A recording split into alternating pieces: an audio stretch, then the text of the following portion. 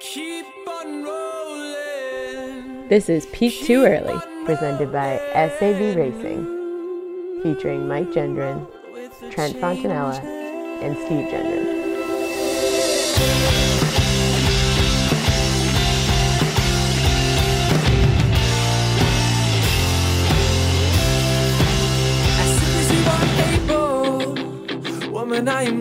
Hey everyone, and welcome back to the greatest running podcast in the world, Peak Too Early. I am one of your hosts, Steve Gendron, and I am joined by Mike Gendron, who is somewhere off the coast of Connecticut. Mike, how you doing? Steve, I fell victim this weekend to a decision I made 8 months ago, 9 months ago now. I was planning on running a half marathon in May and signed up for it, was ready to go, was training for it back then. And, obviously got canceled because of COVID. It got moved to a virtual race. And I was kind of planning whatever, maybe I'll get my money back or whatever. I don't really care to do a half marathon virtually. Well, it snuck up on me really quick and I kind of forgot about it. And I guess you don't get a refund for this race. And the only way to really get your t-shirt, which I guess at this point is $120 t-shirt. So I was like, well, I'm not just going to not do it. So I had to struggle through 13.1 miles this week. Did not race it. I just merely ran it and slugged through it. And it was completely miserable. It was the longest run I've done in it feels like years at this point. So I suppose I couldn't have predicted COVID, but it's just one of those examples of I just thought that this day would never come, that I'd have to pay the piper to actually run this race and, get my time in and get this $120 t-shirt. But I had to slug it through this weekend and it was not fun. Let's see, over under 135. Oh, no, we didn't race it. I had a buddy of mine come down. We slugged through at some. I didn't say race it. We did. It was over that okay. For sure. It was the longest run I've done in months is 5 or 6 miles. We were crushing 7:30, 7:40 pace, just enjoying ourselves out there. What was the time, Michael? I don't know. What is 7:30, 7:40 pace? You want to bring out my calendar? I'm not sure I need the calendar. Race results, maybe a watch. I'm not sure calculator might be able to help. By calendar, I meant calculator. And as always, at the House of Sav, we got Trent Fontanella. Trent, how you doing, bud? Boys, I am doing very, very, very good right now. However, it hasn't been a smooth transition to the new HOS over here. So my issue is this new house, my go-to running routes are some of the main routes I would do during the mileage challenge. And I really have never done these before. Besides in the mileage challenge, I was looking for that flat one, something I was running late at night, so I didn't have to worry about getting hit by cars and such, but there's enough lights. And so I'm running a lot more now. I'm trying to get back in shape. And all my runs, I literally am getting these flashbacks and these just visceral feelings to going out and running. Because all the runs we did in the mileage challenge were so terrible after the first two that when I do these routes, it's PTSD for it. It's crazy. Yeah, that's happened to me a couple times since the P2E showdown, where I'd go for a run and said I haven't done this run since midnight on Thursday night during the P2E showdown. That's definitely happened to me. But I may have permanently ruined a couple routes. I don't know if it's recoverable.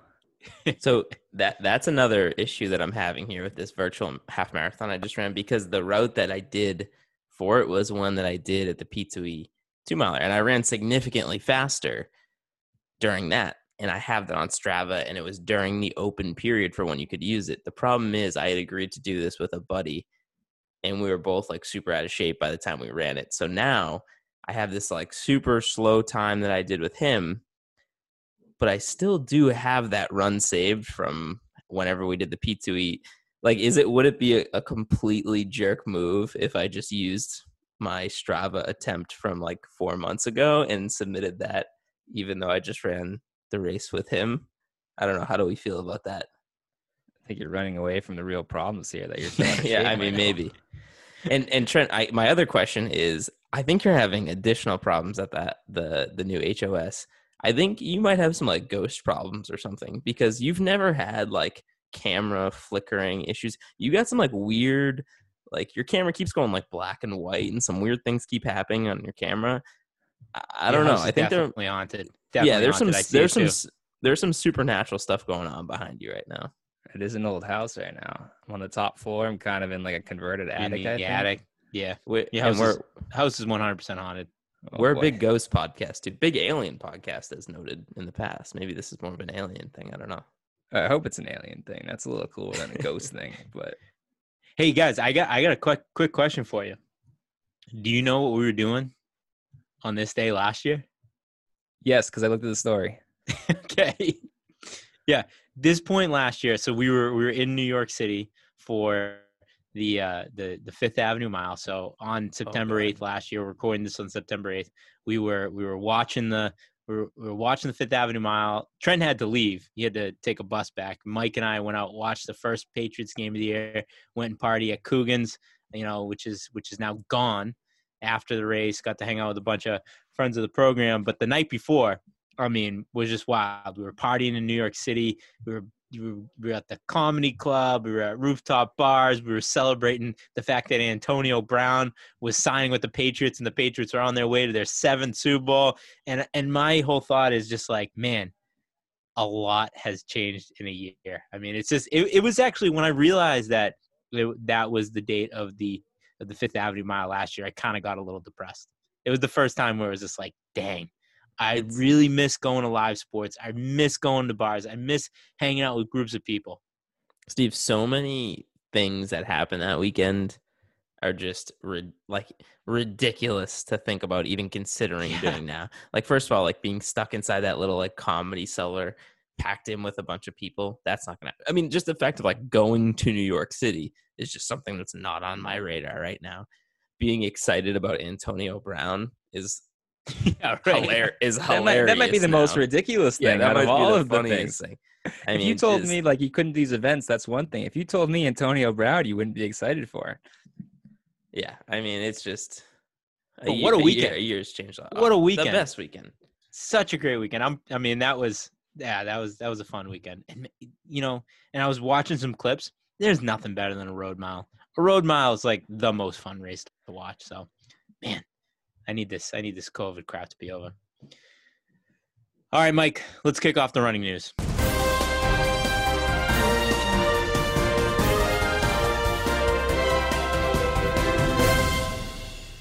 All righty, gentlemen. So to start off the running news, we previewed it last week, but Mo Farah, Sifan Hassan went after the 1 hour world record, both crushing it.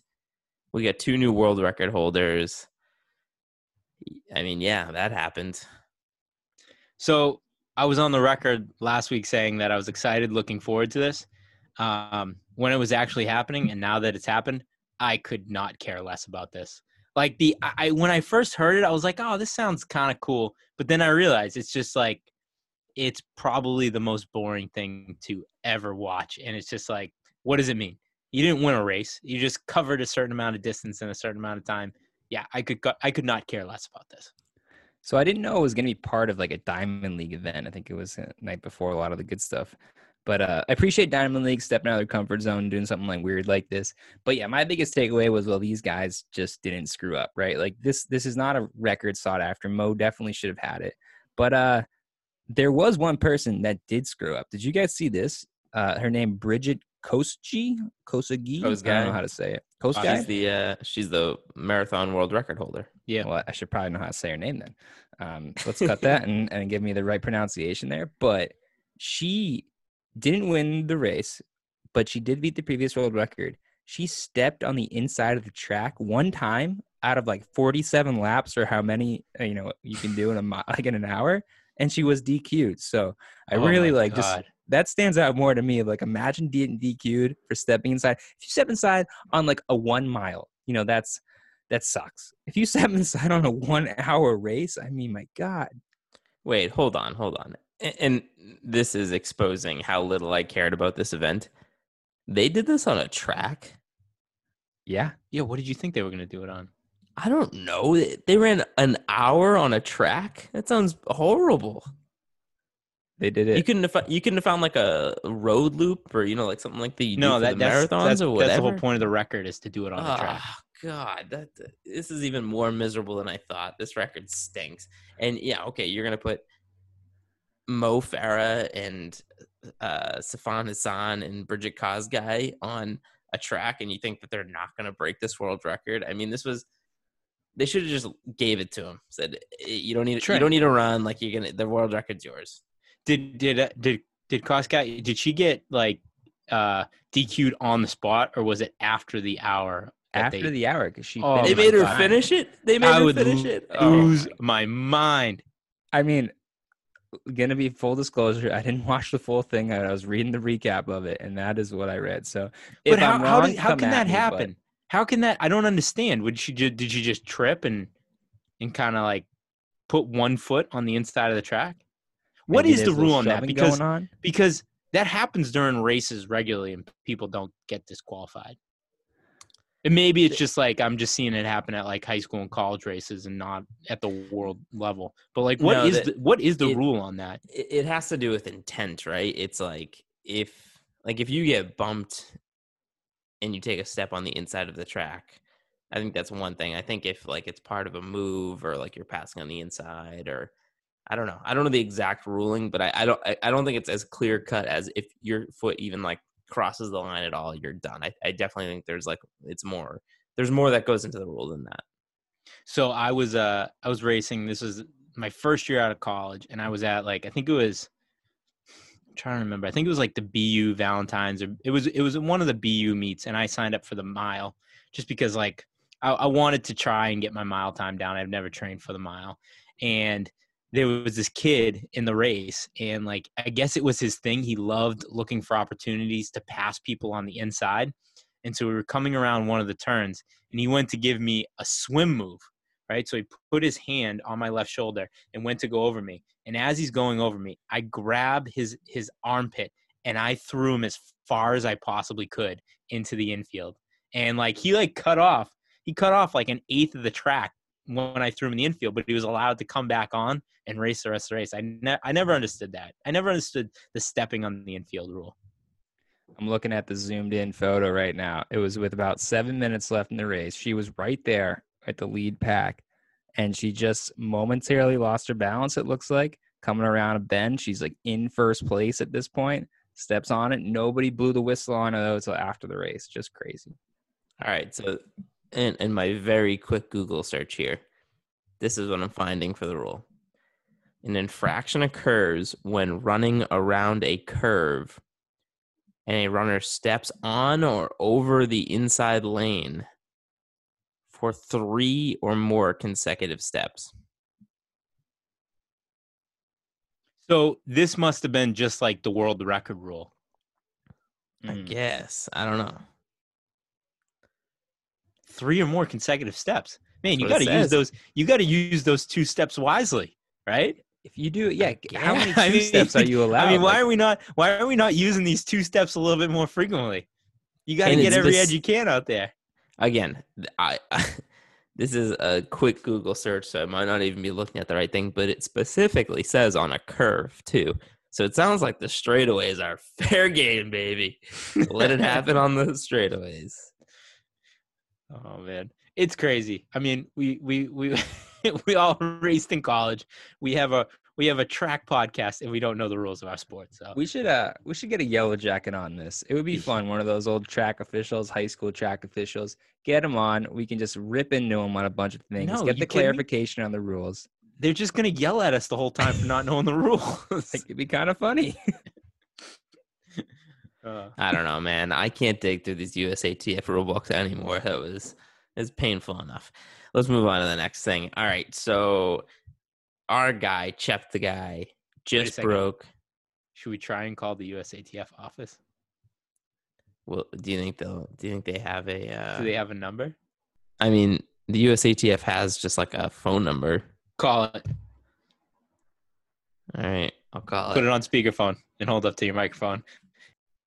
This is the USATF national hotline. Yeah, call it. Put it on speakerphone.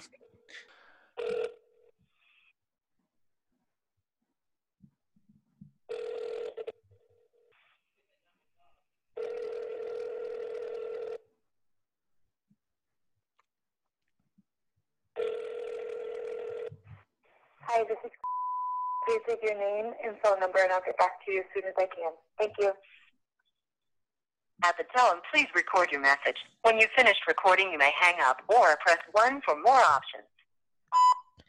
Hi, Kristen. My name is Mike. I'm calling on behalf of the Peak Too Early podcast. This past weekend, there was a track event, a Diamond League event, where Bridget Kosgei stepped on the inside of the track and was disqualified from a world record. We were a little bit weary on the rules and the rule book of stepping on side the track there, and we're hoping to get some rule clarification. If you or somebody else in the USATF could please give us a call and let us know where we can best solve this issue of how track fans know what is considered a disqualification for stepping on the inside of the track. I appreciate it. You can give me a call back at. Thank you. All right. See, that's the hard-hitting journalism you get right here on Peak Too Early. If we don't know the rules, we're going to figure it out. So hopefully we get a call back from the USATF to explain that to us, and we'll play it live on the podcast. It's going to be an interesting call to take at lunch tomorrow while I'm at work. Time to record it if you can. You dropped the Peak Too Early, so the USATF office at the very least is going to be looking up what Peak Too Early is. That's a good point. They're going to be very disappointed in what they find. It's going to be a bunch of yellow jackets just being like, what are these kids talking about? In other news, our guy, Joshua Cheptegei, pretty much calling a shot again, says that in early October, he is going after the 10K world record. What do we think? I love it. I mean, we've said it before. He's called the shot, and we need more flair. We need more bravado. We need more just kind of excitement in the sport. And calling your shot in like these crazy world records is it. The one, I've said this before on the podcast, but we do need a little bit more flair from Joshua Cheptegei. You can't be the guy that's calling your shot to break these world records and also be the guy that comes across the finish line when you broke the world record and stop your watch and barely celebrate. You got to have the bravado to call your shot and celebrate as soon as you cross the finish line. So keep it going, Joshua. I love it, but we need a little bit more flair on the track. Agreed, Steve. But if he's not going to have the flair, he's got the PR team that has the flair. They released a hype video that was pretty badass. That was going back to like the last time the record was broken by Bekele. But calling the shot, putting the date on the calendar, this far in advance is the best. Like I literally went to my calendar today and I put it in, Cheptegei 10K attempt for October 7th. It's a random Wednesday. I don't know why it's got to be on a Wednesday. It can't move it to a Friday night or something, but I'll find a way to watch it because it's very clear where we're like tuning in for, and I can put it on the schedule and I'm not going to miss that one. So I love it. I love the confidence and I love giving us fans like, the know-how of when exactly to tune in to see a world record fall. So what would you guys place if it was just like yes or no? Like what would the odds be that he will break the 10K world record? I mean, on that date? Yeah. So on October 7th, I think the odds that Joshua Cheptegei will break the 10K record eventually in his career are very high. Or depends how you want to look at it. It's like he is the favorite to eventually break the record. To call it on a specific date, that's a little trickier. I think I'd give him like plus 175 odds that he'll break the record. I think that's even like pretty generous because like you said, I do think that he will be the world record on the 10K, but to call it on a specific date and show up and have everything go right and break another Bekele record on a specific date. I mean, that's like, it's got to be like between plus 250 and plus 300. Like I don't think it's good odds. Now, I'm a betting man and I would take it. Whatever it is, I'm taking it. I'm just saying it's like, especially coming off a world record that he just called. He's cocky. He's feeling confident. to call your shot back-to-back races and break 2 world records and back-to-back shots called, I don't think it's super likely. And I would say it's probably more likely that it won't happen. But, I mean, again, 2 of we're the all more rooting for it. difficult records in the sport to break. Yeah, coming off like, one of the greatest distance runners of all times records. Like, it's not likely. I would say it's very unlikely that he will break this record. But like Trent said, I'm going to be marking my calendar, and I'm ready for it. And I totally agree that rationally and realistically, if you're making the odds, right? You're the bookmaker. You got to put it, like you said, between plus 175, plus 250, something like that. But doesn't it just feel like he's got it? Like I know it's crazy to pick one day he's going to win on that date, but the way he's been running and just the confidence and the swag, like I am all bought in on this. I would bet whatever the odds are that he breaks it. He's got the feeling in the air. Like he's just a world record waiting to happen every time he steps on a track. Yeah. See, somebody Trent, book these bets. I want to place this bet. That is the perfect way to put it right there. Like the difference between a bookmaker and a gambler, right? Like the bookmaker looks at all of like the probabilities, like the mathematical things. Is this likely to happen? The gambler is like, no, this just like feels like it's gonna happen. Josh is like, he's ready to roll. He's running fast. It's gonna happen. I feel great about it. That is you just laid it out as clean cut and as perfect and like able to understand as possible. Hey, I've always wanted to be a bookmaker, but I haven't achieved that life goal yet. So I'm still a gambler, and I can still go by that, that angle. I think it might be illegal to be a bookmaker, but work for the casinos or something. You can be do it legal anywhere. All right. So in other news, this is a little bit more of the same. Some bad news for the sport. William and Mary announces that they are cutting their men's track and field cross country programs. Just added to the list. Another D1, a very successful D1 program gone. What do we think? I think we're going to get into. Go ahead, Trent. I think we need a new theme song or like a Riding Dirty type of thing for segments we don't want to talk about, but we have to talk about because it's too important. I mean, we're going to get into this topic later on in our interview, but yeah, man, it's another program. It's like, I know a lot of people that ran for William and Mary, and it's like, they were a good program, and it's just like, it doesn't make sense. It's like I feel like colleges and universities have so much money, right? They have so much money to do so much stuff with their school, with their campus, whatever, and the track and field program it doesn't cost a lot of money. My lover. It doesn't, and it doesn't make sense why, you have been the one. Well, I guess it does make sense You to me have why been the one they're for getting me. taxed, but it's for a really crappy reason. I mean, our sport's in a bad spot, especially at the college level right now. I mean, Trent, when you think of William and Mary track and field, what do you think of? The big meet we had there. What was it, 2014 probably, when we all went down? Yeah, 4x1500 meter school record. Oh, I God. mean, So you just put this on there just to talk about your meet. Your fake school That's record. a big meet where, things happen. No, but in all seriousness, like, I remember going, because that William and Mary is the meet that we would travel to, every couple of years when we were in college, and it just felt like a huge meet. It was like, wow, we're going to like a really big meet. There was a bunch of big schools there. It felt like real D1 track and field, and like you had made it big when you're going to run at William and Mary. And it's like, that one took me by surprise. I would say we've talked about it where like, I have personal connections, and there's been stuff that's like, oh wow, that one like kind of hurt. I would say William and Mary was the first one that I was like, whoa, like that one like legitimately took me by surprise that program is gone. Yeah, great running town too. There's all these great trails by the river there. Awesome. That was just like, the place is born to be good. No, but they've had a lot of success. I was doing my 30-second research on it, Wikipedia research. 12 national champions have come out of William and Mary. So they've had like legit runners come out. I just think one goes here, one goes there. It's sad, right? Because we have connections, or just it's gonna be weird to see a team not existent anymore.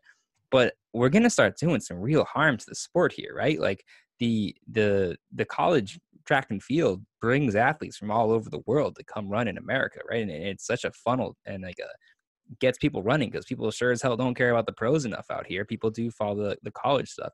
And when you're cutting back these programs, I mean, it's slow, right? It's one at a time, but you're just back like layers of the onion here. And we're going to start seeing some real damage if you keep seeing some programs, go by the wayside. It's sad. Yeah, I mean, and that's at the high level, right? And then at the low level, the great thing about a sport like track and field is if you're willing to work hard enough, you can probably get on a college team somewhere. If you have a shred of talent and you're willing to work hard enough, you're willing to grind it out, you can probably get on a college team somewhere.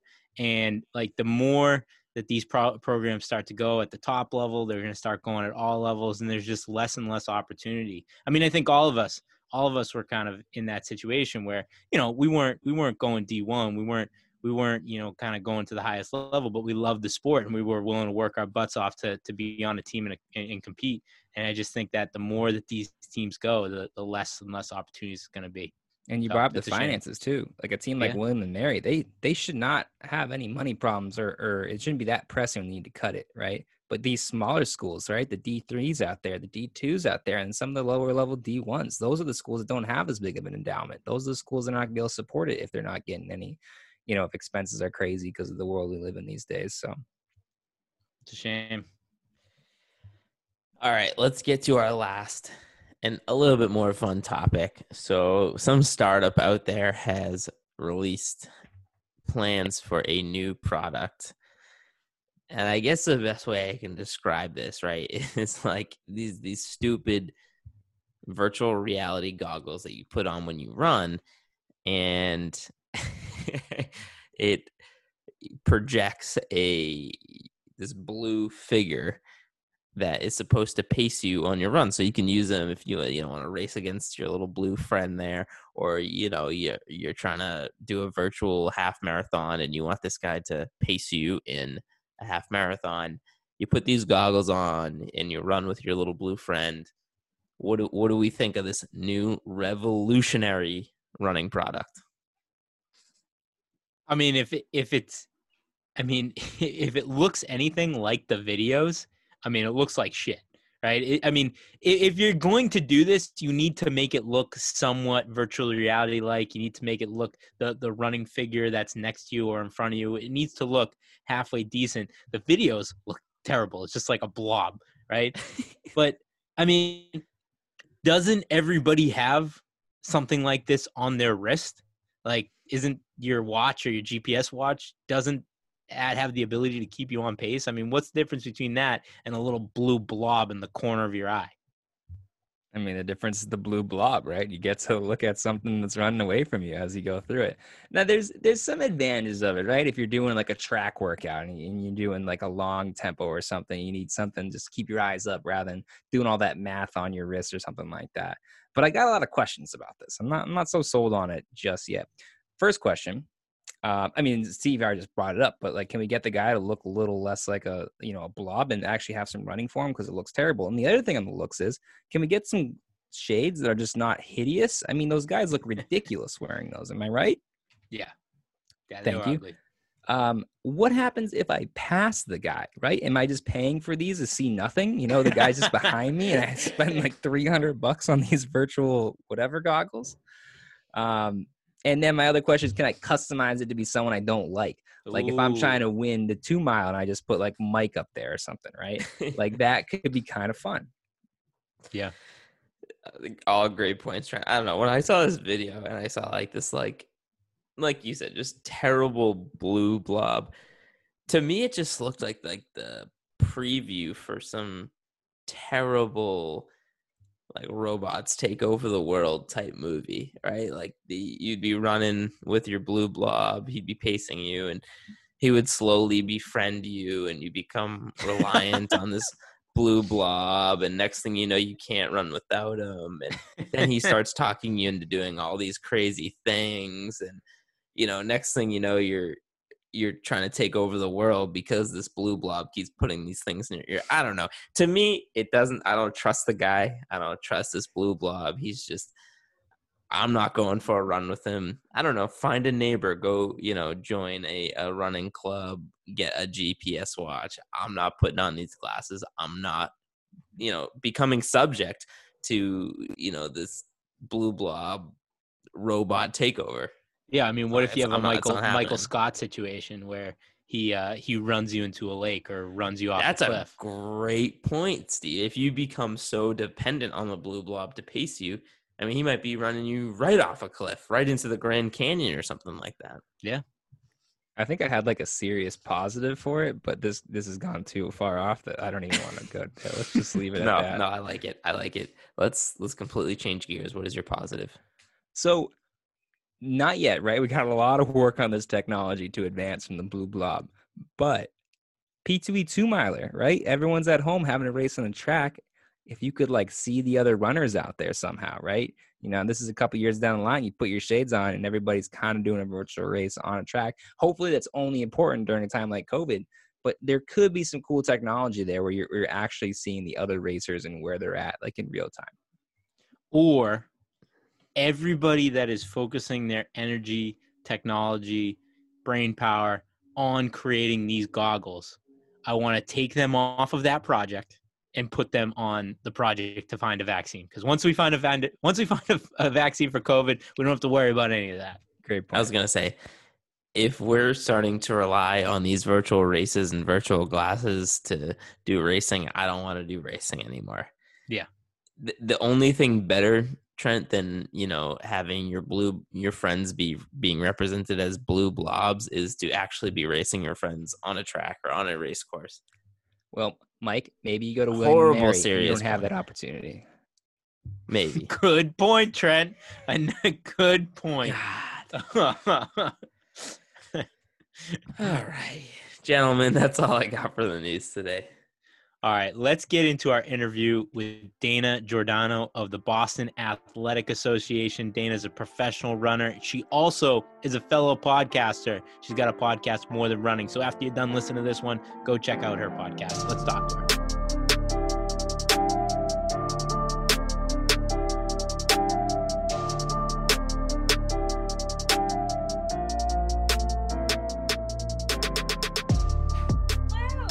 Hey. Hello. Look at you. You got a mic. You're all set up. Oh, yeah. I figured I have my mic. Might as well use it. That's right. That's right. Awesome. Thank you so much for making some time to come on and chat with us. For sure. This is great.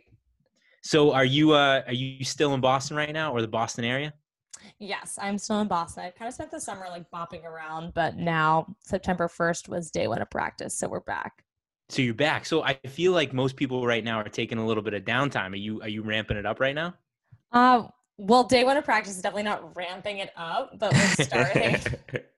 Yeah, pretty much. We kind of had more freedom and flexibility this summer just because things in Boston, I don't know where you guys are from, but Boston's been pretty strict with COVID. So I really didn't want to run with a mask the whole summer because it's just awful. So I escaped to Park City for about a month and then have been at my parents' house. They have a place in Cape Cod, so I'm pretty lucky. So this is kind of a slightly different interview for us because we're actually interviewing somebody in the same time zone as us. Usually we're interviewing people out in Colorado and California. So we're all from the Boston area. Oh, yeah. Just got the new apartment. Happy September 1st. Thank you. Big moving day. Austin, did you hit up Austin Christmas? You find any good furniture? We kind of drove around, but honestly with COVID, it's a little sketch. So we were kind of like, maybe not today. Fair enough. I'll let you know if I clean out anything that needs a good home. Yeah, mainly we just need gym equipment, and I don't think people are letting go of that right now. Gym equipment is impossible right now. Like, I was trying to get my mom some dumbbells for her birthday. You cannot find anything. So if any listeners are out there have any gym equipment, let Dana and myself know, and we'll see if that works. For sure. So heading into the early practices and not really ramping up, just kind of getting started with practices right now. What are your goals for this kind of coming year? Yeah, I mean, ideally would love to race more. This summer was total letdown, but we kind of made the best of it. I did one official race that someone local put on, which was great, but it ended up being people didn't get the COVID test in time. So it was just me and a pacer and a couple of people pretty far back. So that was such a bummer. And then I did 2 pretty unofficial time trials. So I've kind of accepted that the fall there won't be races, but I'm praying for 2021. So sure. you're in Falmouth, right? Or you've had a house there. I'm not sure if that's maybe not right now, but your family's house is there, right? Yeah, my parents live in Woods Hole, so like the start of the Falmouth Road Race. I was gonna say, so did you run the virtual Falmouth Road Race this year?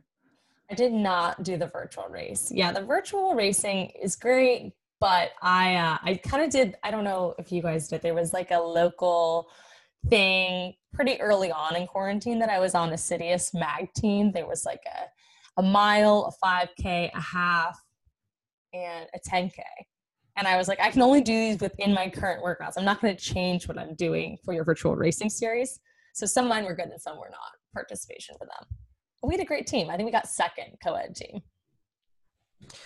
So with like all the, lack of racing there's been, and you trying to get back into the groove, do you anticipate, there's going to be some grace period, dusting off the cobwebs?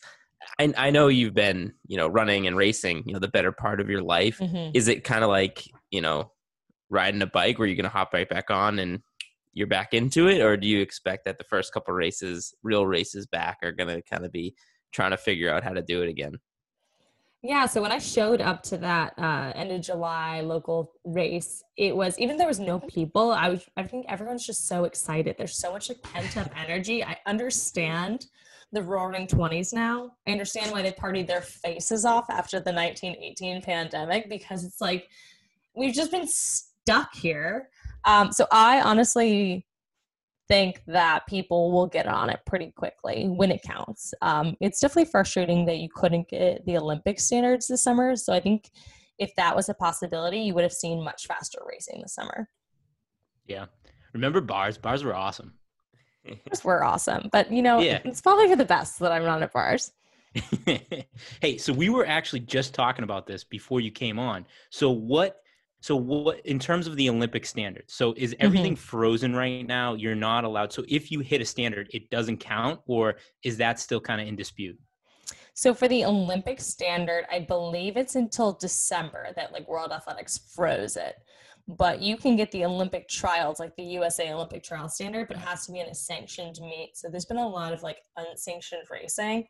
So I think that guy who ran like really fast mile in South Carolina, like that whole race was unsanctioned. Yeah. So it counts for nothing. But to get a sanctioned meet for USATF, you have to get 2 negative COVID tests within 7 days, which is very challenging and sometimes expensive. So it is a pretty big barrier. Each participant needs to have 2 negative COVIDs in the last 7 days? Yes. So when there was a lot of racing going in Oregon and all those nice certified meets, it's every single person doing there is getting 2 negative results within a week. Holy smokes. As a person that sat out like in a 45, 95 degree day and just sitting out in a parking lot somewhere in East Boston trying to get my COVID test, I'm glad I wasn't trying to pack 2 in per week, because that's a big ask for people. It really is, especially in like the Boston area, because we were hit bad so early. I think there is a certain level of, okay, I'm healthy and I'm trying to run a track race. Should I really be taking away a COVID test for someone who's trying to get back to work? Like that kind of feels wrong to me.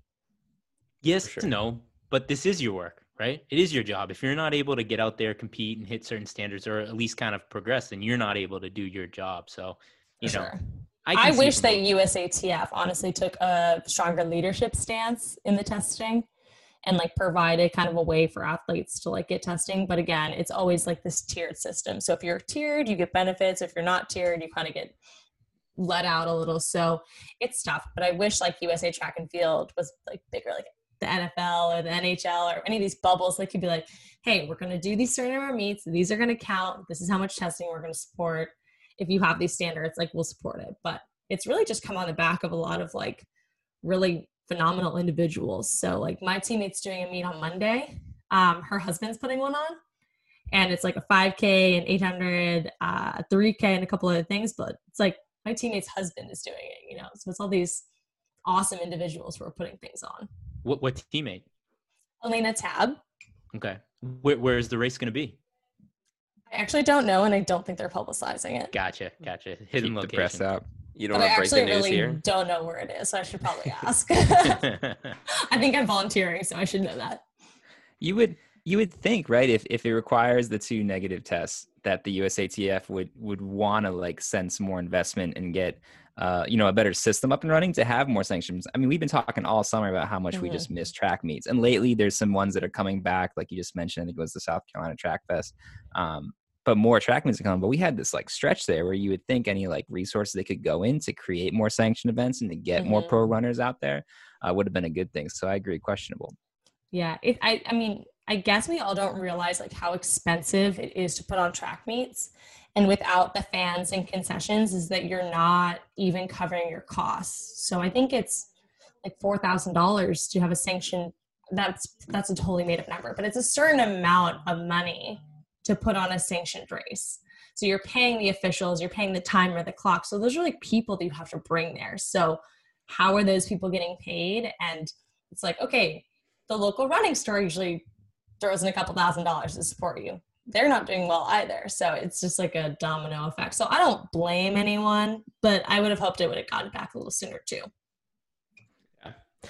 So when I was scrolling through, your Twitter feed, which by the way, you're a great follow on Twitter. I recommend everyone go follow Dana on Twitter. But I get the impression that you are, just a genuine fan of the sport, right? You're involved in the sport, but you're also a fan of the sport. What is that like? What is that dynamic for you where it's like you're part of the community, you're racing all these people, but it's also something that you enjoy following and enjoy being a fan of? For sure. That's a really good question. So I became a fan of the sport because in high school, I needed to have something to talk to my coach about when we would run together. So I'd be like, okay, I need to like learn about the sport. But like, we don't really encourage like high school girls to like learn about the sport at all. Like high school girls, it's not cool for you to go on like chill and let's run. Like, let's be honest, that's not great. But it is one of those things that like, I love watching it. I think it's a entertainment. I think the storylines are amazing. We just do as the sport, like we don't do a great job of telling it, but like the Olympics kills it. Every 4 years, they just like absolutely crush you. You care about people you never even knew about. They do such a good job. But yeah, it's interesting. So I worked for 2.5 years full time. And then after I went to Dartmouth, graduated in 2016, then I worked for 2.5 years full time. And now I'm back in. So I've seen both sides of it.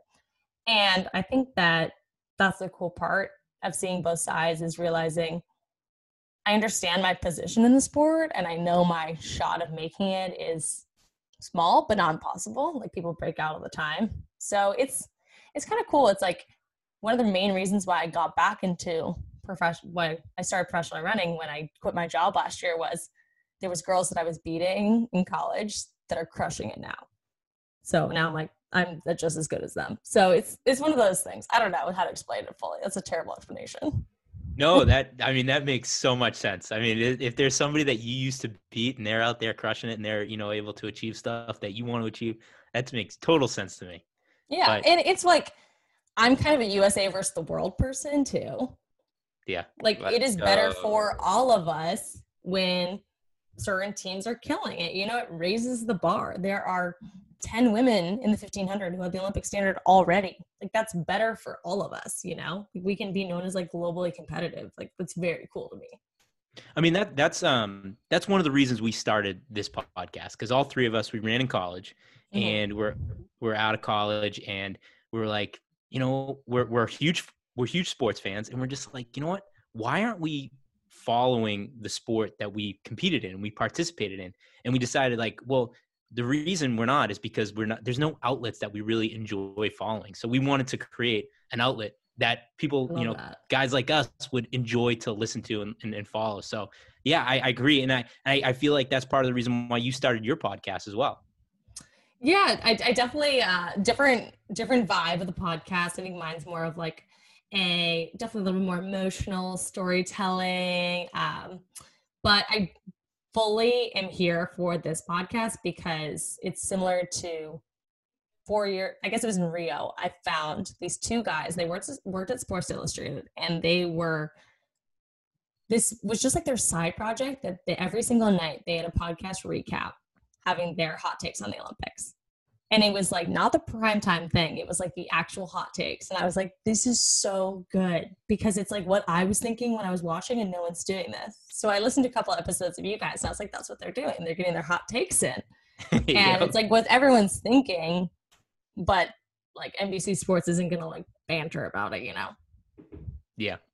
Yeah, no, and I agree. Like, I think when you get around to the Olympics, you get some really cool coverage of the sport. But in general, the coverage of the sport kind of stinks. And so in general, and I agree, I think that we're coming at it from different angles, but I think we're both kind of contributing to making the sport more fun to follow and finding different reasons to follow the sport. Yeah, and I really appreciate that you guys have like a diversity of guests too. You know, you've got like some heavy hitters on the pod. Like I didn't listen to all of them, but like you got some big names, and then you have some people that like are an interesting listen. So I love that. Oh, awesome. Thank you so much. That means a lot coming from you. But, you know, I did want to circle back a little bit and because you mentioned it, you used to work for Reebok, right? Mm-hmm. I did. So, you know, and you kind of went the reverse, I think, what a lot of athletes do, where a lot of athletes kind of come out of college, they start, you know, their pro running career, and then maybe they transition to working on the brand side. You started off on the brand side, and like you talked about, you wanted to kind of go more to the competition side. So you kind of went in reverse of most athletes. I got to imagine that was kind of a scary move for you because, you know, I feel like when you're working for a brand, it's a little bit more stable. When you're a professional athlete, you're putting yourself out there, right? It's a risky profession to be in, especially in this sport where there's not a ton of money to be made. Were you hesitant at all? Or were you just like, I'm all in on this. I want to make this happen. I want to follow my dream. Yeah, I thankfully had like every single time I brought it up to people, there was never a single person who told me it was a bad idea. And I think that just goes to show like who you surround yourself with, all that. But I was not happy working there by the end. And I think a lot of people like glamorize working in like the footwear industry and things like that. Like it's what we all grow up like wanting to do. But it's still a job. It's still a 9 to 5. Like you're still like reporting to someone, got to work your way up. You're not the one calling shots on the big ads and all that. And I think I saw like something on Instagram that was like never give up on something that you can't go a day without thinking about. And so I was just sitting at my desk every single day being like, I can't get this out of my head. Like, and in 2016, I was the first one out of the Olympic trials. So I was like the 31st on the list. They take 30 in each event. And so I watched the Olympic trials and I was like, you were literally right there. You were so close. Like you got to give it a shot. Like you got to try. Like you got the rest of your life to sit in this desk. So yeah, it's definitely scary. I mean, it's really scary right now because like you don't have prize money opportunities, don't have all that, but I don't know. I think it all works out in the end. It get me fired up over here, Dana. I'm thinking about returning to my running career. I'm not sure if I'll have success. Well, I did so much. Like I did the whole thing. I woke up at the 6 in the mornings. I went to the Harvard indoor track. Like I grinded for like to get the opportunity, you know, like I made the US final in 2018. So like I earned my shot, you know, but it was, there was a lot of like very dark times. I'm a strange person. Like I take a lot of like selfie videos and I don't do anything with them. Now they have an outlet, but before they didn't. And there's just so many like sad ones of me in the morning being like, why are you doing this to yourself? Like, this is not worth it. Now it's like, you get one good race and you get that adrenaline high and you're like, this is so worth it. I'm back. That's the beauty of it. I feel like our coach used to call it just like running PRs is like doing drugs. It's like you just get that one. You don't even need it that often, but you get that one PR and you're hooked. Oh yeah. But what about the decision to even like go to Reebok in the first place and to work that? Like when you were deciding whether maybe to pursue running professionally or full time at that point, like was that a tough decision for you at the time? Yeah. So I went to Dartmouth and at Dartmouth, like D1 athletics, like, yes, they are a big thing, but it's more about HEPs. I don't know how much you guys talk about that on this podcast, if you ever had any other Ivy League people, but like, we're obsessed with HEPs, like conference meet, like that is it. So that's a lot of peak for people. So there's not as much like success at the NCAA level. And so my teammate, Abby D'Agostino, was obviously like very successful at the NCAA level. But so in my mind, I was like, that is who goes pro. The 7-time national champion goes pro. Like, I don't go pro. Like that's who gets to go pro. And like, I honestly didn't even know what USAs really were. I'm like, that's just something that Abby gets to do because she's that good. So it was not until my senior spring that my coach and I developed this like 3-season plan. So we did cross country. It was 3-season taper. It was cross, was a 6K indoor. We did 3K, and I didn't make NCAAs for like the first time. And I was so upset. Like I was the first person out of that too. And I was like, okay, senior spring, this is the last shot. And I started the season off with like a 420 something or 419, 1500 PB. And then by nationals, I ended up running 411 and getting third. So a 420 girl also doesn't really go pro. A 411 girl, maybe, but I'd run at one time. So I did the Dartmouth thing. Like I got a job. So I already had the job before. I got the job in like April. So I was already all signed up and ready to work. But I did like an unofficial visit somewhere. But other than that, I was like, this work thing's probably not that bad. And it was great. I learned so much. I had an amazing team and all that. But I think I had to do the work thing first because I probably would have been pretty unhappy without having that first year of saying yes to the bars and all the other things that I said no to for a while. I mean, not fully in college, but I definitely lived my first year out of college like a normal person. Yeah, running's such a cool sport like that where you're really not sure like when you're going to hit your prime, and we have people on at all times. So whether it was, in college, people that peak too early, and then people later on that end up finding like their niche in an event, maybe in their 30s or something. So it's a really neat to see different athletes, hit their stride at different times. Yeah, definitely. And the 1500 is funny because it's like, when's Jenny Simpson going to slow down? Never. Like it used to be like the young person's event, but who knows? Like you never know when you're going to peak. I loved hearing you talking about the kind of Ivy League and how seriously people take that. Cause I love that. I love, there's something to be said for going after, the big meets, the national meets, the regional meets and stuff like that. But having this rivalry between conference and the people you're constantly going after. And it seems like the Ivy League specifically there's a lot of pride about the Ivy League, right? And I kind of got this, you were going in pretty hard when the Browns men's track and field program got cut. And I guess I was just wondering, is that what that stemmed from? Were you looking at that as, what's best for the sport and the program? And was that like, you have pride about the Ivy League, so you care about these schools, even though they were your competition, you care about them. Those are your rival schools that you're going against. So you want to see the best for them as well. Yeah, that was pretty disappointing.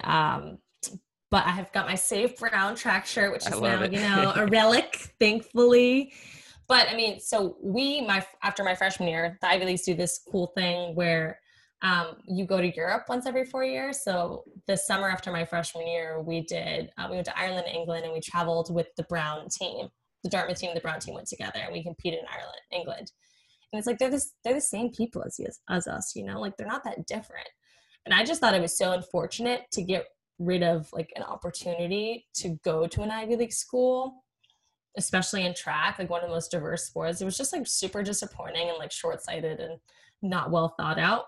But the number one reason why I was upset is that track teams are not just like the men's in Ivy League. It's not the men's team and the women's team are separate. Like you have the same coaches. Like it matters a lot having like a unified team. So I think that would have really impacted the women's team. Like people wouldn't have wanted to go to Brown just to have like a women's only team. Like we share throws coaches, we share jumps coaches, we share everything, So it basically was like, goodbye men, and the women, you're screwed too. So I did not appreciate that at all. And I know programs now are getting booted left, right, and center across the country, and it's a super scary time. But a school with the resources and ability that Brown has should not be doing that. And the reason, I don't know if you guys know this, but one of the reasons why they cut all these teams is like improve excellence. And I was like, okay, you're improving excellence by like reducing the number of sports. It's like, why don't you improve excellence by like investing in the sports? We could try that one. Yeah.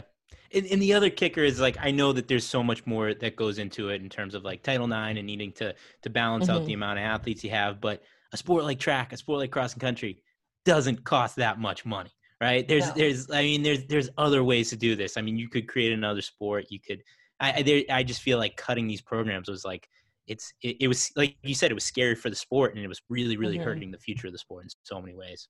Yeah, and Russell Dinkins, I mean, from Princeton, was really the leader from the Ivy League. He just was he's so articulate and well spoken, and kind of spoke of like, hey, I was just a kid and that could have been me. You know, I didn't have any opportunity until I ran fast and track. You know, like this opportunity lost. It's very sad.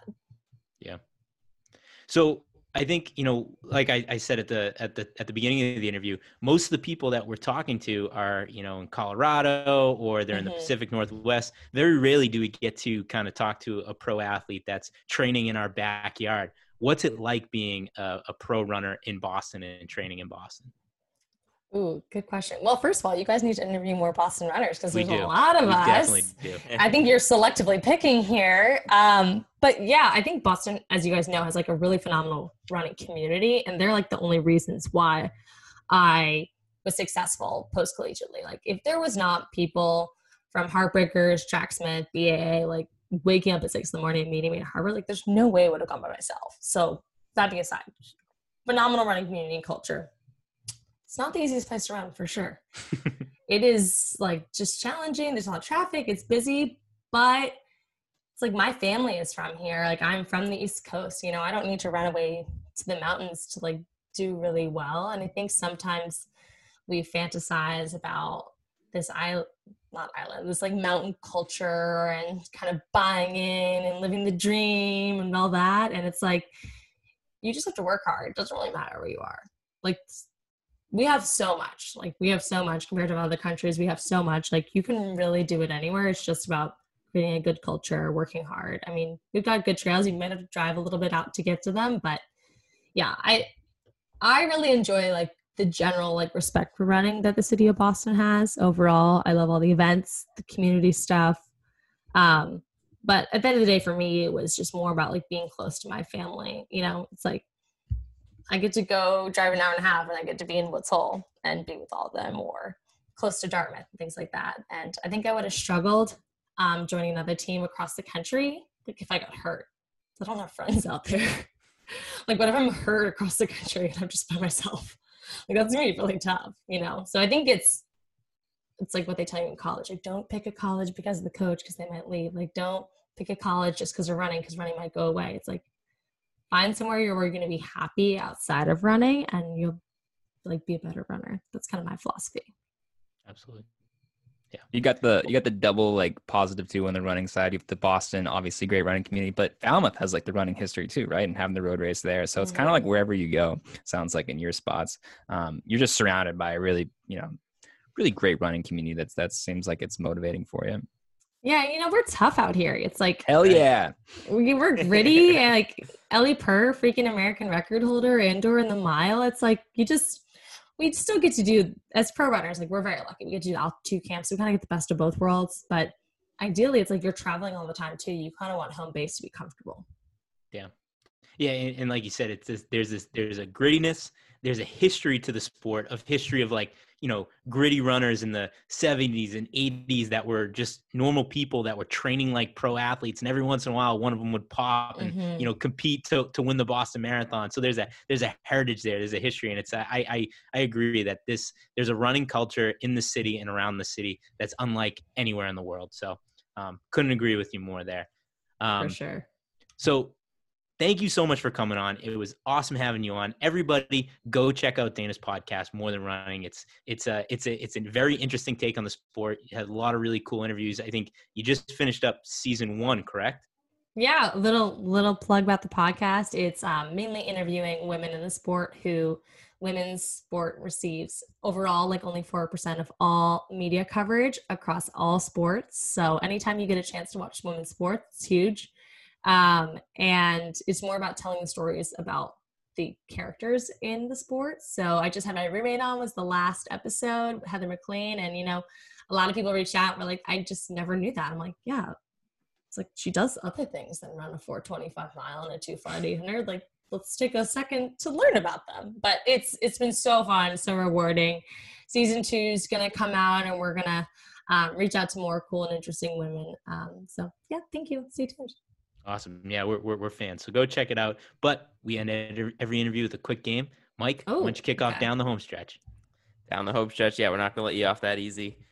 Play this game down the home stretch, rapid fire questions. Okay. We were just talking about it, but your topic is going to be running in Boston. So Trent's gonna Okay. hit you with the first question. Let's I do hope it. it's not trivia because that'd be really hard. No trivia. There might be a I'm trivia so bad question. at Maybe some trivia. trivia. I don't know. Can't guarantee anything. All right, Dana. When you're running on the Charles River, Mhm. which direction do you like to go more? So do you go Cambridge towards the city and then Boston away, or do you Boston side towards the city and then Cambridge away? I guess that depends where you live. But I used to live in the South End, so I would do Boston side, Museum of Science, Cambridge, back around. Okay. Great choice. Was that the right The- choice? Yeah, I mean, there's no wrong answers here. We're a very supportive podcast. I like the Cambridge side though because it's got more dirt. Yes. Yeah. I like to do Boston side towards the city. I just like the view on that side a little bit that is better. Yeah. And then you cross over like Museum of Science and come back Cambridge side.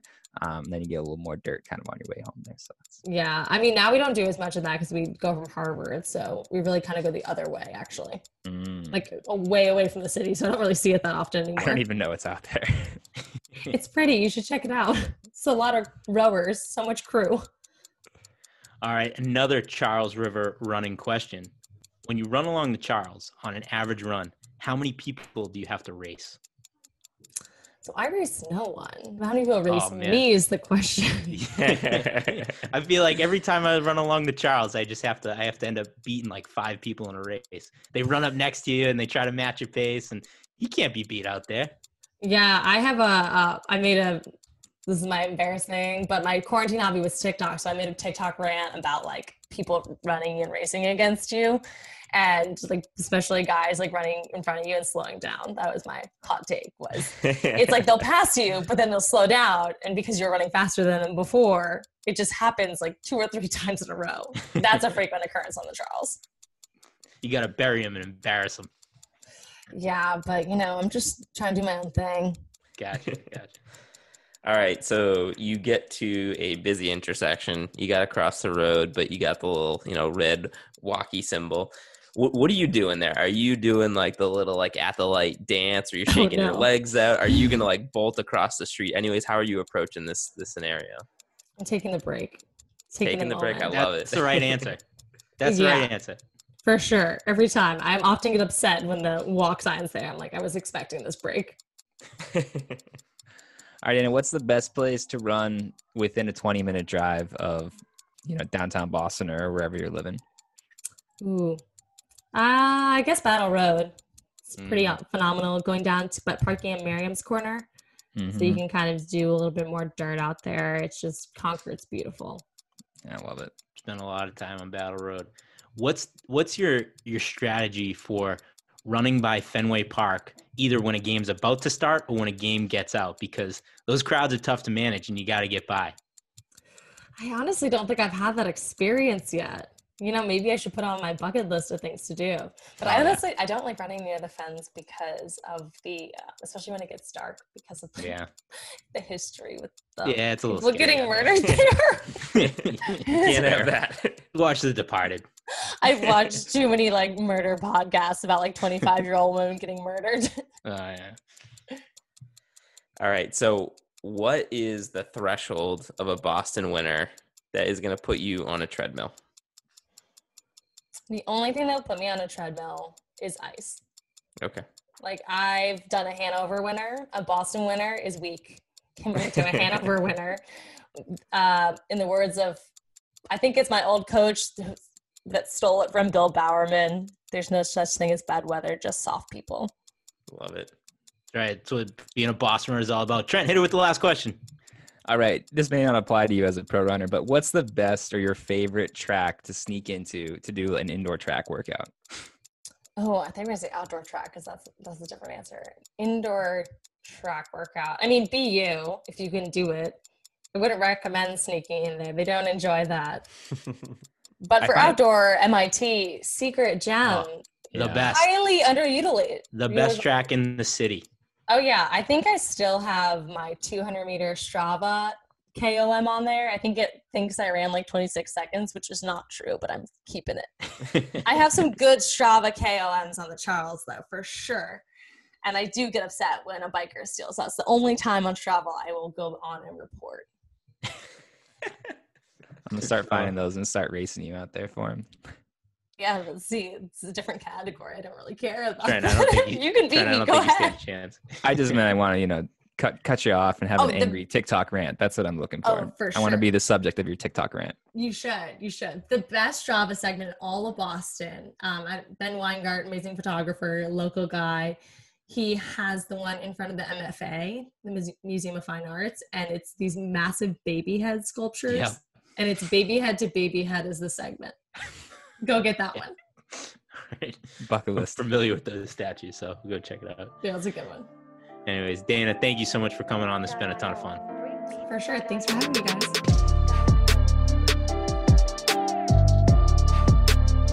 All right, that interview with Dana is brought to you by Bell Lab Track and Field Gear, where your purchases go directly back to professional athletes. Support the sport you love with the help of the Bell Lab boys. Look good, feel good, run good. We've said it a million times. Get to their Instagram page. Get to their brand new website that is a very well done website, might I add. I mean, they put their time into it. They designed something that's very good, very professional. It's got all the gear that they're selling there. And like we've said a million times, by purchasing some awesome swag, I have some of their swag. It's unbelievable. You are literally making the sport better because you are giving professional athletes a chance to get to that next level. So get there, do it, do your part, and let's improve the sport together. And I just got a package today. Our guys at the Bell Lab Track and Field Gear sent us the P2E Bell Lab collab hats that go to the age group winners of the P2E 2 mile. So that's all going out in the mail tomorrow. They're so awesome. I'll post a picture. They're cool. I already talked to our guy Chief over there about doing another P2E Bell Lab collab for sale potentially. But look for more of those because they are awesome. So on the topic of the P2E virtual mile, we were just joking about it. Like, we want to get back to real racing. Like, we're sick of this virtual stuff, but we think we can continue to, while there's no real racing, while there's no cross country racing this fall, we think we can still do some virtual stuff that's kind of fun. And I wanted to throw out some ideas because I want to do something fun for the P2E community, more racing, and B, we need to capture a little bit of cross country this fall, right? We can't go an entire fall without any cross country. So, shout out to Dan Gordon. Sorry. He sent us a DM talking about potential ideas for a virtual cross country race. And I wanted to throw it out and see what you guys thought. So one of his ideas was, what if we identify like iconic cross country courses from around the country, right? And do something cool about that. So like we have all these mini races around the country at iconic cross country courses, and then we do something where the winners face off against each other. What do you think? Stepping on some of the old courses that, the iconic ones in New England, at least the ones that I'll associate with, done some other meets in other parts of the country, but you think of like Franklin Park in Massachusetts or shout out New Hampshire, probably Dairy Field is the go-to. Whenever you're there, even if you're not like in any sort of shape, you just get out, you're doing a slow little jog for old time's sake. You can't help but just like get the adrenaline pumping, and your pace just goes so much faster. It's like you spend enough time on one of these courses, whether you're racing or spectating, it just becomes like this entity that can just totally like fire you up. And so if we can get a race where I get to go out and run, 20 minutes slower than I used to on some of those times, well, maybe I just won't bring my watch out for it. But no, that'll be freaking awesome. And I think all the washed up runners out there that are listening to this are going to freaking like love the idea of finding an afternoon to get out, seeing the leaves fall and run that old course. I think that's a great idea. I mean, I think like my favorite part of this idea is just identifying, like honestly, like creating a map, right, across the country of what the iconic cross country courses are. Just because obviously I know the Northeast ones very well. I've run on a lot of them, and I've, spent a lot of blood, sweat, and tears on a lot of them. But across the country, I would say I don't know them all that well. So being able to like identify a map and just all these input of what the great cross country courses are around the country would be unbelievable. And the race would be great. I think it would get people back into the spirit of cross country, but just being able to like create this cool cross country community where we're all familiarizing ourselves with what cross country is, not just in your own neighborhood, but everywhere in the United States would be incredible. What are the there's two that come to mind, but what are the two iconic? I don't know where freaking Derry, New Hampshire. That's not an iconic cross country course. But in the Northeast region of the United States, what are the two iconic courses that come to mind? I mean, obviously there's two that pop up. Franklin Park is the number one. Yeah, number one. What's number two? Van Cortlandt. Van Cortlandt's number two. Van Cortlandt. If New York wants to be part of the Northeast, I don't know. But yeah, sure. So I mean, we definitely have those two, but yeah, I mean, we have people from all over the country. I mean, multiple countries that listen. So, we got a lot of Canadian listeners. So, if people want to shoot us over a DM, let us know what in your state, your region, what is the iconic cross country course, because we really don't know. So let us know. And then maybe we can reach out to some of our loyal listeners and have them kind of be the ambassador to run the race at that course or that region. So just some ideas, because like I said, gotta do something. We can't go this whole fall without cross country. We gotta do something. I mean, I love it. I think if you can get create an ambassador in as many locations as possible. I mean, just look at the three of us, right? Like Steve, you could be the Franklin Park ambassador. Trent, you could be the Derry, New Hampshire ambassador. I will do a little bit of research to find out what the iconic Connecticut cross country course is, and I could be the Connecticut ambassador.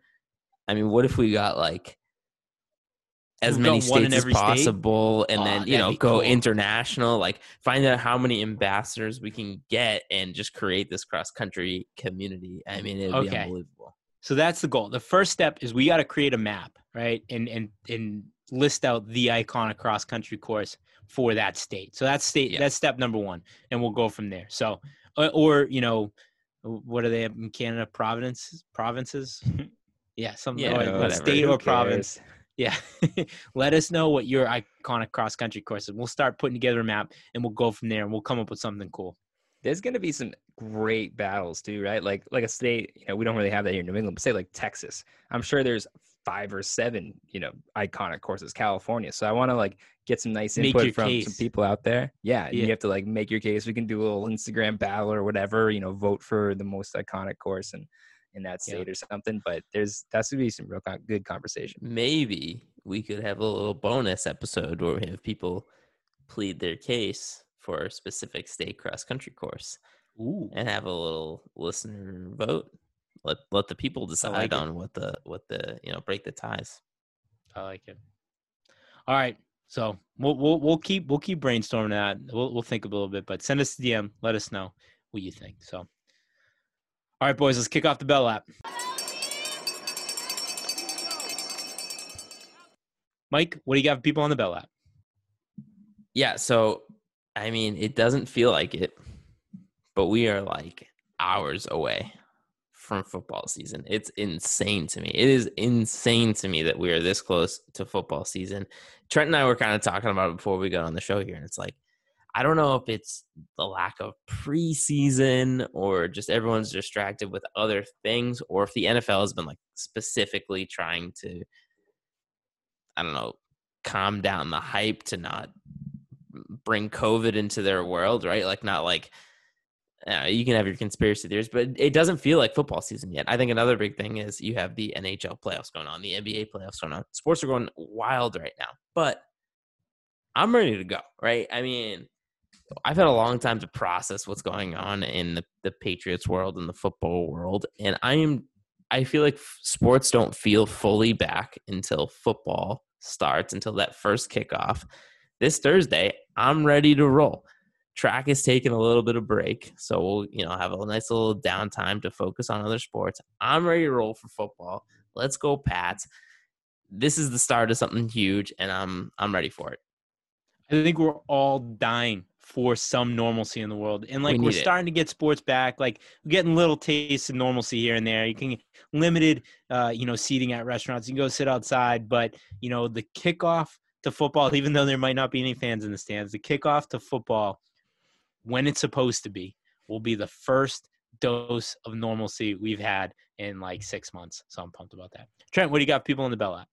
I'm going to stay on the sports theme here. Got to shout out the Celtics right now. They've been awesome, right? They had that crazy loss. Me and Steve were talking about it on my birthday. They really ruined my birthday with that one, but they recovered well. And I just love using this, platform that we have to just talk about things that I really care about. And that's just, pumping up the Celtics and talking about Marcus Smart and those types of things. So thanks for the opportunity, guys, to listen to me just tell you that you should be excited for the Celtics Game 6 tomorrow night. Yeah. Or tonight, depending on when you listen to this. Yeah. I mean, both those guys, you two stole my 2 Bell apps. So I got nothing to say other than do us a favor, please. Rate us on iTunes, Spotify, wherever you listen, and just tell one friend about this podcast. If you like this podcast and you think somebody that also might like it as well, just tell them about it, because that's how we're going to grow a little bit, and that's how we're going to keep growing this P2E family. So boys, I would have run faster, but I peaked too early. Mike, hit me with the Josie. Josie's on a vacation far away. Come around and talk it over. So many things that you wanna say. I like my girls a little bit older. And I just wanna use your love tonight. And I don't wanna lose your love tonight.